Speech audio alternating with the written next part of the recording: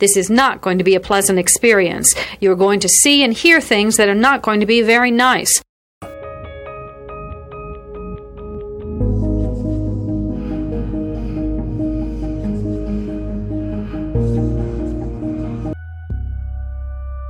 Experts divide serial killing into two general types, organized and disorganized. An organized killer brings everything he needs to complete the murder. A disorganized killer improvises. Begin.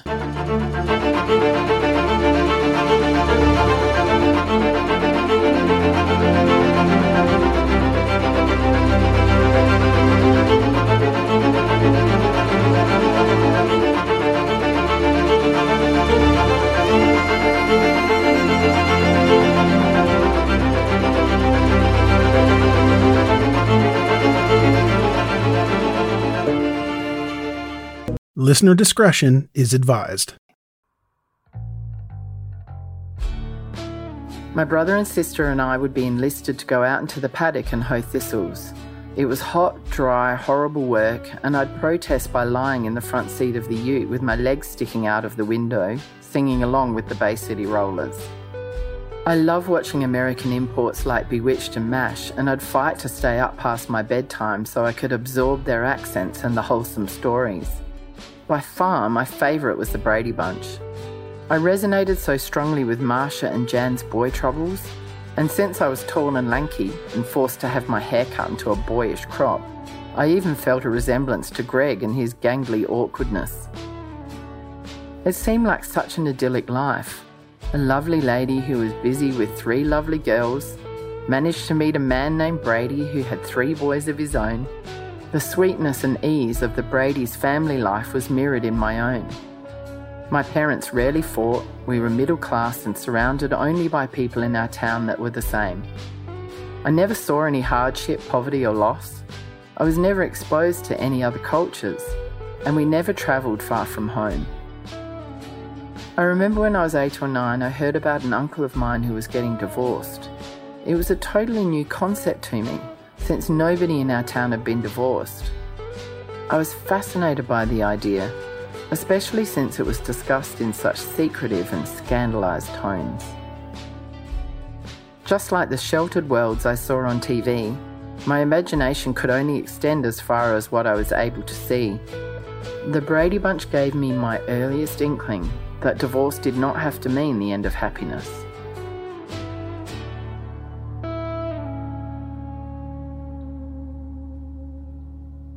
She divorced my father when I was less than a year old, filed for custody, and was granted it by default when he didn't turn up to the custody hearing. Their marriage was short, and he'd appeared to get a new, mean and violent personality as soon as they were husband and wife.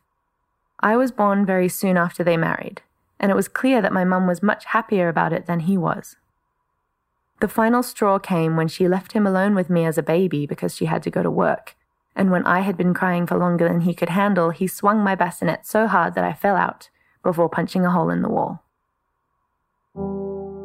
I'd married him so young and was a mother by the age of 23, so was in for a rude awakening when all of a sudden I had to take care of myself and my daughter.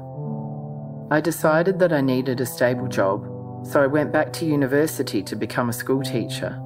I worked in bars to make ends meet, and I remember taking my daughter with me to lectures, breastfeeding her in the back row and feeling so grateful that I was able to get an education with such a young child.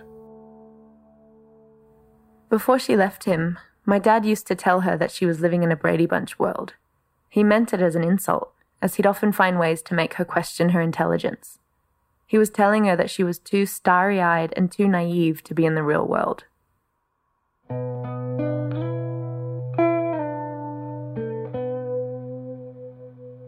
On the second day of her trip to Manchester, I spoke to Truman briefly on the phone. I don't remember what we spoke about, but I remember thinking his accent was odd. He joked about being my new stepfather, which made me feel really weird. Perhaps it should have raised concern, but instead it warmed my heart because I loved to see what I imagined was our two worlds coming together. True to my ex-husband's words, I was letting this imaginary Brady Bunch perfect world skew my perception. Chapter 1. The Scam Continued.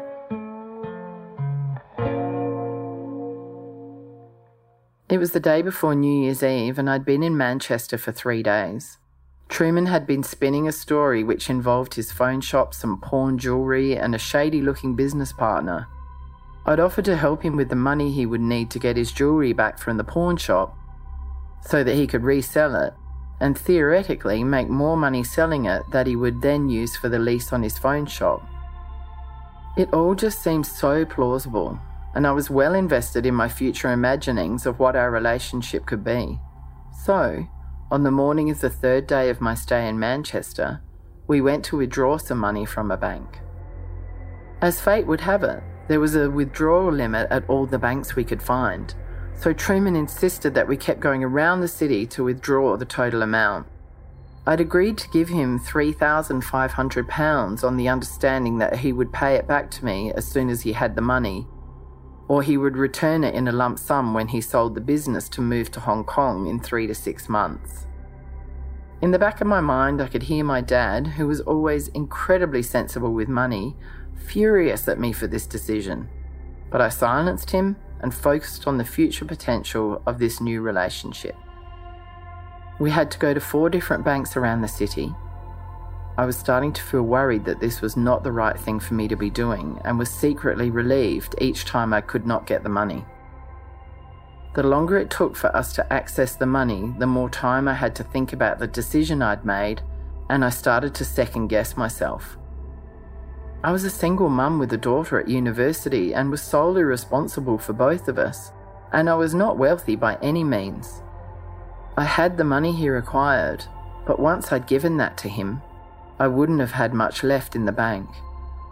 Deep down, I was really hoping that I wouldn't be able to get it. Truman insisted that we keep trying to find a bank where we could withdraw the money. He would not give up. The more I expressed my reluctance, the more playful and loving he would become. He kept reassuring me that I would soon have the money back and that there was nothing to worry about.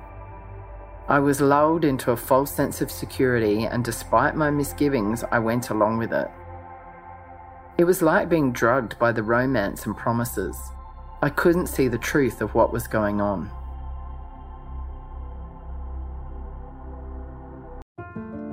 We take this few seconds off to inform you, our valued loyal listener, about the best health and fitness podcast shows from the Nezpod studios.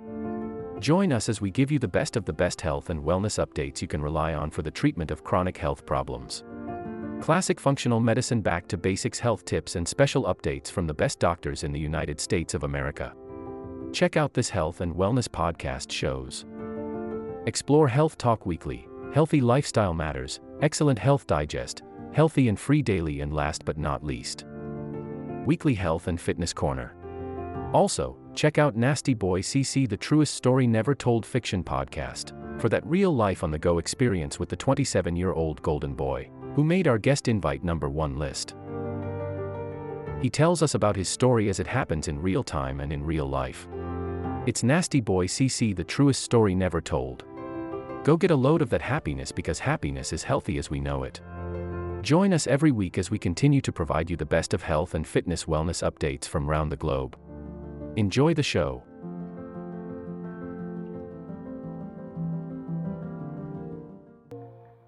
Once Truman had the money, we went straight to retrieve the jewellery from the pawn shop. It was gaudy and ostentatious and not my style at all. There was a diamond ring, a cross necklace, and an over-the-top diamond bracelet. A brief echo of doubt ran through my mind. You were wondering whether you wanted to be with a guy who seemed so materialistic?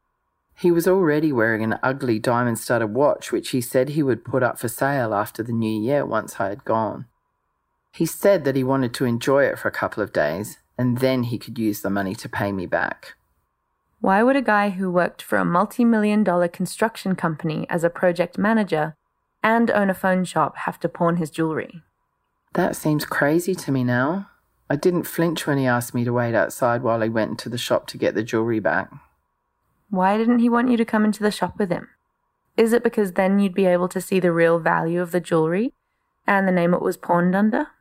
I keep wondering whether the jewellery was actually worthless.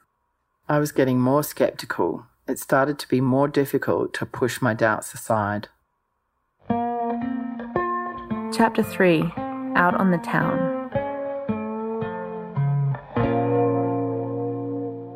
The story continues. Once we had the jewellery back, we ran into two of Truman's friends and he bought a large bottle of alcohol. He told me that he had to go and see someone about a phone, so I went back to the hotel and watched TV waiting for him to join me. I waited many hours for him to show up. At 9 p.m, he called to say that he and his friends were in the private lounge on the hotel floor we were on and they were having a party. He announced proudly that he'd paid for dinner for his two mates, and this irritated me because I hadn't eaten, and his lack of concern for me was obvious. When I arrived, they were all chatting and drinking, and by the looks of their drinks, they'd been there for a while. We'd asked the hotel management about having a gathering in this private lounge on New Year's Eve and had been told it was for residents only. Truman ignored this rule and was happily entertaining his friends and enjoying being the host.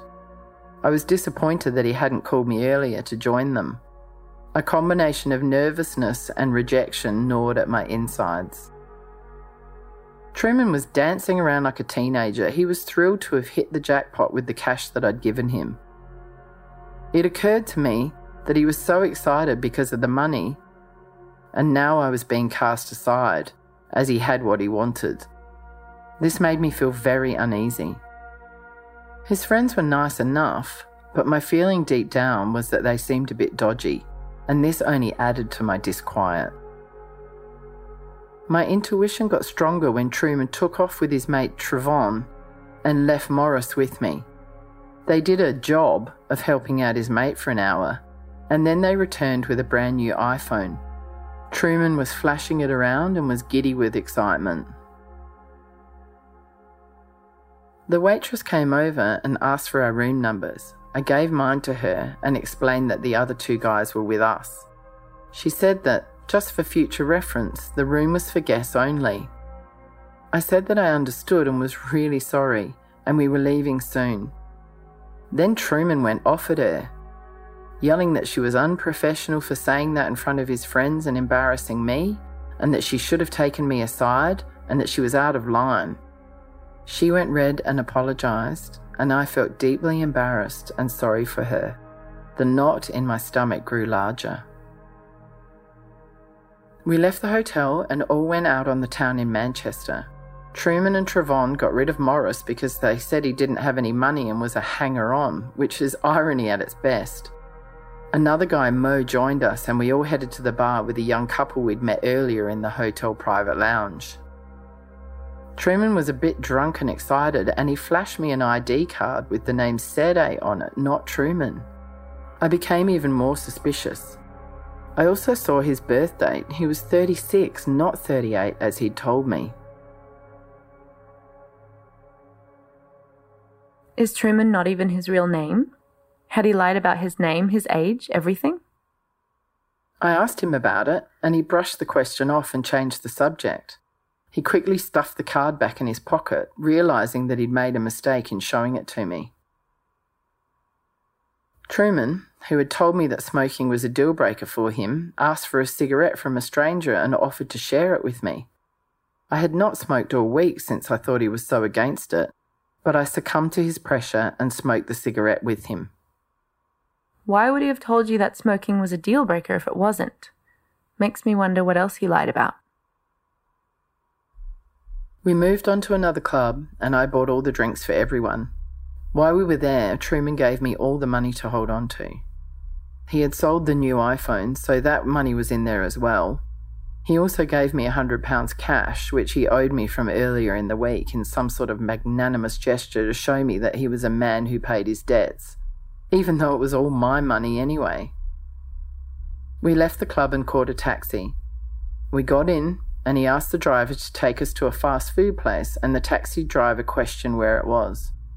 Truman went mad, yelling at him to take him where he'd asked and saying that he'd heard him, so get going. Truman's tone was hostile and condescending.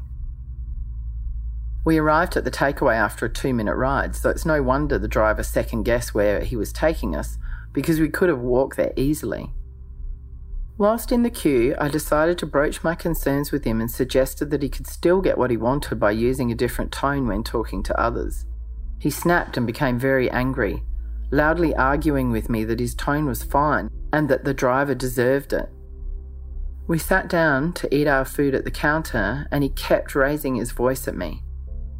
3 women eating at the counter in front of us took it upon themselves to offer their own opinions. One woman said we were both right. He felt he was being scammed by the driver and it was his right to be angry, but that I had a point as well. As she stood up to leave, she asked him where we were staying and he named our hotel. She said to me, "Oh, you're lucky getting treated to that posh hotel." And I just shook my head because by now I knew that I was paying for the hotel. I made a gesture that made it clear to her that it would be me who was paying. Truman saw this gesture and went off his trolley, storming out of the restaurant and leaving his food behind. The woman looked shocked and said a quick sorry to me as I picked up the food and followed him out the door. Truman was furious that I'd embarrassed him in front of the women. He wanted to leave and demanded that I give him all the money back. I suggested we talk about it and convinced him to get a taxi with me. I was stalling for time to work out a way that I could hang on to my cash. He bellowed at me that he'd decided to go home to his house, but I calmly convinced him to stay with me in the hotel, as I was only there for 2 more nights. Truman agreed and returned to the hotel with me, the money still safely in my handbag. We went up to our room. Truman was still grumpy, but had calmed down considerably. We got into bed, and I tried to start a general conversation to move away from the drama of the evening and to lighten the tension. We started discussing the couple we'd met in the lounge who had come out with us.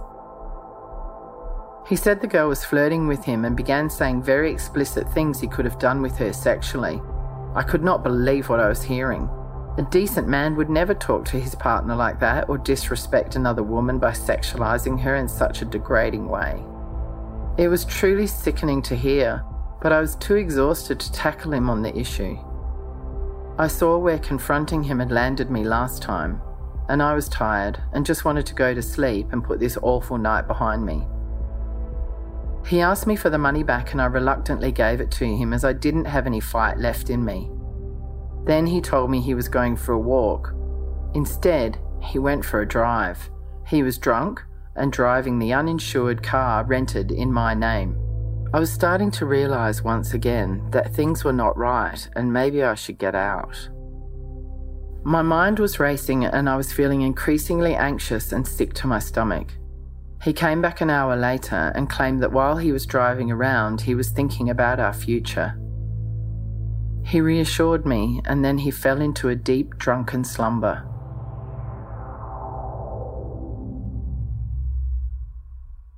Roger A. Grimes is an internet security expert and journalist who has developed a special interest in the world of online dating scams. Roger Grimes has some insight on this topic that proved to be useful. Parts that are really common, of course, are the request for money, right? The smaller requests followed by a bigger request. The request not only for money, but, hey, if you give me money, I can get access to more money. That is absolutely, that's in almost 100% of the cases of, I'm rich, I have all this money, I'm working, but for some reason I can't access my funds. But if you send me some thousands of dollars, I can access these funds and we will live happily ever after. That is incredibly common. It's incredibly common for them usually to claim that they're going to meet up with a person and then not get there. I mean, that happens in almost every case. Very common, they'll say, if you send me $2,000 or $3,000, I will meet you in Dallas. I've had many people email me and tell me that they went to go meet this loved one in whatever location, and almost without a doubt, the person is not there. And they can't be because it's really a teenage Nigerian, right? It's not the person that they've been sold the bill of goods for. They say they ran into visa troubles or something. The scammers are very used to this ruse, and usually it is just to hit them up for more money. Hey, I was getting ready to leave Russia. I was getting ready to leave whatever. there were some visa problems, or they took my money, or they took my car, and I needed some more money. They are going to milk that person. If you don't have money, can you take out a mortgage on your house? If you don't have a house and a mortgage, do you have any art? I mean, these people have literally been robbed of everything. Maybe it's really important to point out it has nothing to do with intelligence. You know, a lot of people are like, how could these people be so stupid? The people that have been duped many times are multimillionaires many times over. They're many times successful business owners that have lived an exemplary life, of being smart, of being cautious, being conservative. They just get caught during a vulnerable time in their lives where they're obviously missing something and alone. And these, scammers are able to come in and do that. The part that is distinctly different about what happened with your mother is that the person actually met her, and I assume looked like they said they were going to look. That's really rare. I've only heard of it once, maybe twice before. In most cases, I have had probably, a smaller percentage, 5%, where the person's going to go meet them in the country where they claim to be, and when they show up, that person is not there. I've even had some people get investigators find out who the real person is where they really live, and they claim they're going to go confront them in Nigeria or Lagos or wherever it happens to be. And I tell them, do not do that. You cannot show up at a foreign country to meet a scammer and confront them and think, number one, you're getting your money back, but number two, you're likely to be harmed. The FBI actually contacted me once to make sure that I told victims that contacted me, do not go and confront them, because they actually had on record people that had shown up in those countries, confronted those people, and been killed. So it's, what your mother did was super risky, and just an amazing story that she actually met the person, and that they look like what they said they looked like, and that the relationship continued. That's an incredible story and worthy of the book. We take this few seconds off to inform you, our valued loyal listener, about the best health and fitness podcast shows from the Nespod studios. Join us as we give you the best of the best health and wellness updates you can rely on for the treatment of chronic health problems. Classic functional medicine back to basics health tips and special updates from the best doctors in the United States of America. Check out this health and wellness podcast shows. Explore Health Talk Weekly, Healthy Lifestyle Matters, Excellent Health Digest, Healthy and Free Daily, and last but not least, Weekly Health and Fitness Corner.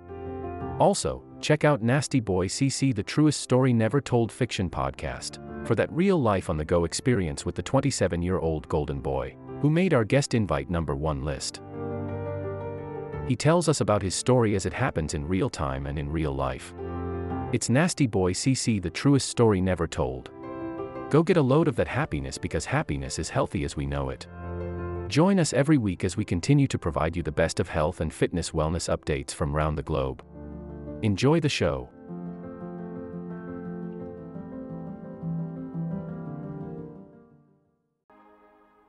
Renee has been divorced for 14 years and has not really used online dating sites much. She met a man online who she found very attractive, and they started to communicate. He had a bit of a French accent, and he said he was raised in Israel and could speak Hebrew.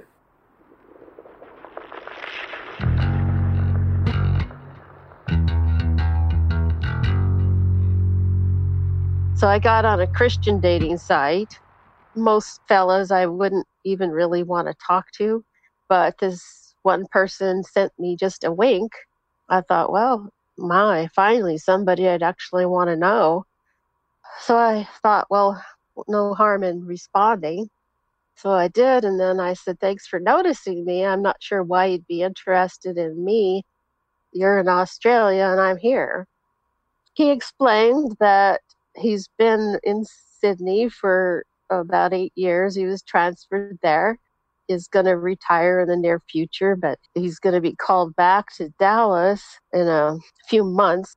And that after that, when he finishes that job, he's going to be retiring from it, and he's free to do as he pleases, move where he wants to move. And that's why he noticed me and decided he wanted to contact me. And so he says, you're pretty much the only person I really sent a message to. I'm too busy. I don't have time.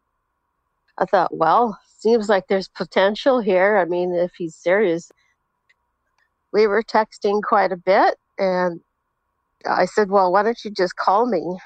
And so we started talking a lot. I mean, like every day.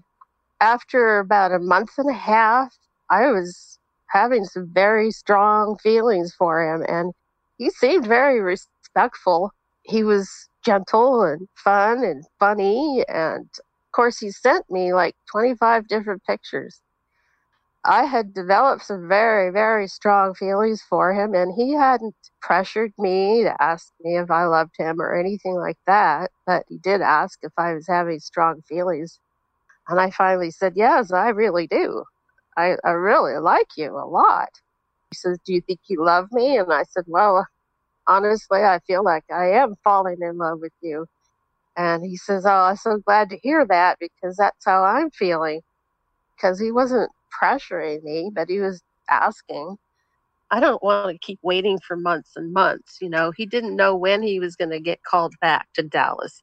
He said it was going to be soon, but he didn't know exactly when. So I said, look, I know I was taking a chance. We decided I was going to go visit him. So I'm getting ready to go. He called me, and he'd been telling me he was a programmer and a project manager, and he's creating a new program for his job. And he says, honey, I'm having a terrible time with purchasing this program that I need to get because they won't accept my Australian money. I don't know if you'd be willing to help me out. And I said, well, I don't know. Let me think about it. So the next day, he says, well, could you possibly send me an Amazon gift card for $200? And I was kind of like, well, I don't normally do this, but so far I really trusted him. He says, look, I'll pay you back plus interest. So I went ahead and did that. I was supposed to leave for Australia. A couple days before I was supposed to leave, he called me and he said, I'm so sorry. They called me to go to Dallas. I tried to get more time, but they said, no, we need you now. And he says, I'm so sorry. I know you really wanted to come here. And I said, well, actually, that's okay. Australia's not going anywhere, and Dallas is even better. It's a lot closer. Called me like 2 days later after he was supposed to be there and let me know that he was there. He's still using an Australian number, and so the connection was not great. He got himself a Texas number. We're talking almost every day, texting every day. I said, well, can I come and see you now, at least for a few days? Because I'm so busy, because after I'm project manager building these cell towers, helping build these cell towers, I have to come home and do a lot of reports, he says. So afterward, I won't have a lot of time, but I'll have some time. I said, doesn't matter. I don't need to be entertained. So we're planning me to go there, and we're on the internet together. We're on the phone together, going through the flights and the times and when I'd arrive so that it was a good time for him to come get me and all of that. And we're kind of disconnected, but he was in the process. He'd already said he clicked on to pay for it. I packed all my stuff. I'm getting ready to go, and I was pretty excited. It's like been 2 months since I had actually started talking to him and we're getting to know him. And so I'm ready to go that night, and I hadn't heard from him. I said, I need the confirmation number. And I said, please text it to me or something. And I didn't hear from him. I'm pretty frustrated. Well, I know he's really busy, but this is kind of important. Maybe he just figures I'll look it up and find out, what it is and all of that. And I tried, but I tried to call the airlines, but nobody ever talks to you. So I couldn't talk to anybody. I decided, well, I'm just going to go. I was pretty frustrated, but I thought just trying to give him the benefit of the doubt. And sure enough, all the different times that we had talked about, even though I knew which one we had decided on, he told me he had been having trouble, with his bank account. So I thought, well, maybe it didn't go through. And he just didn't bother telling me because it didn't go through, and he didn't contact me to tell me. And I wasn't happy about that. But anyway, sure enough, there was no ticket waiting for me on any of the times that we had talked about. So I was very upset, to say the least. And I'm bewildered, I'm frustrated, I'm confused, I'm hurt, everything, angry, all of it.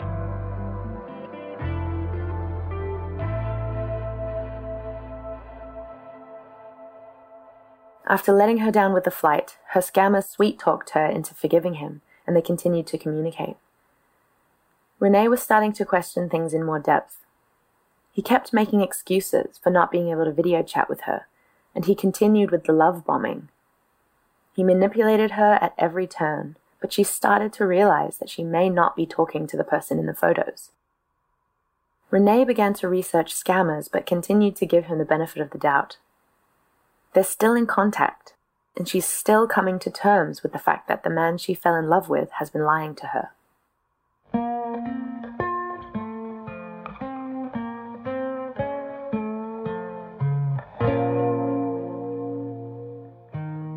In the next episode, the cracks start to get too big to ignore. Truman is manipulating her and gaslighting her so intensely that she even does it to herself. Make sure you listen to the next episode of Fool Me Twice. Get out now.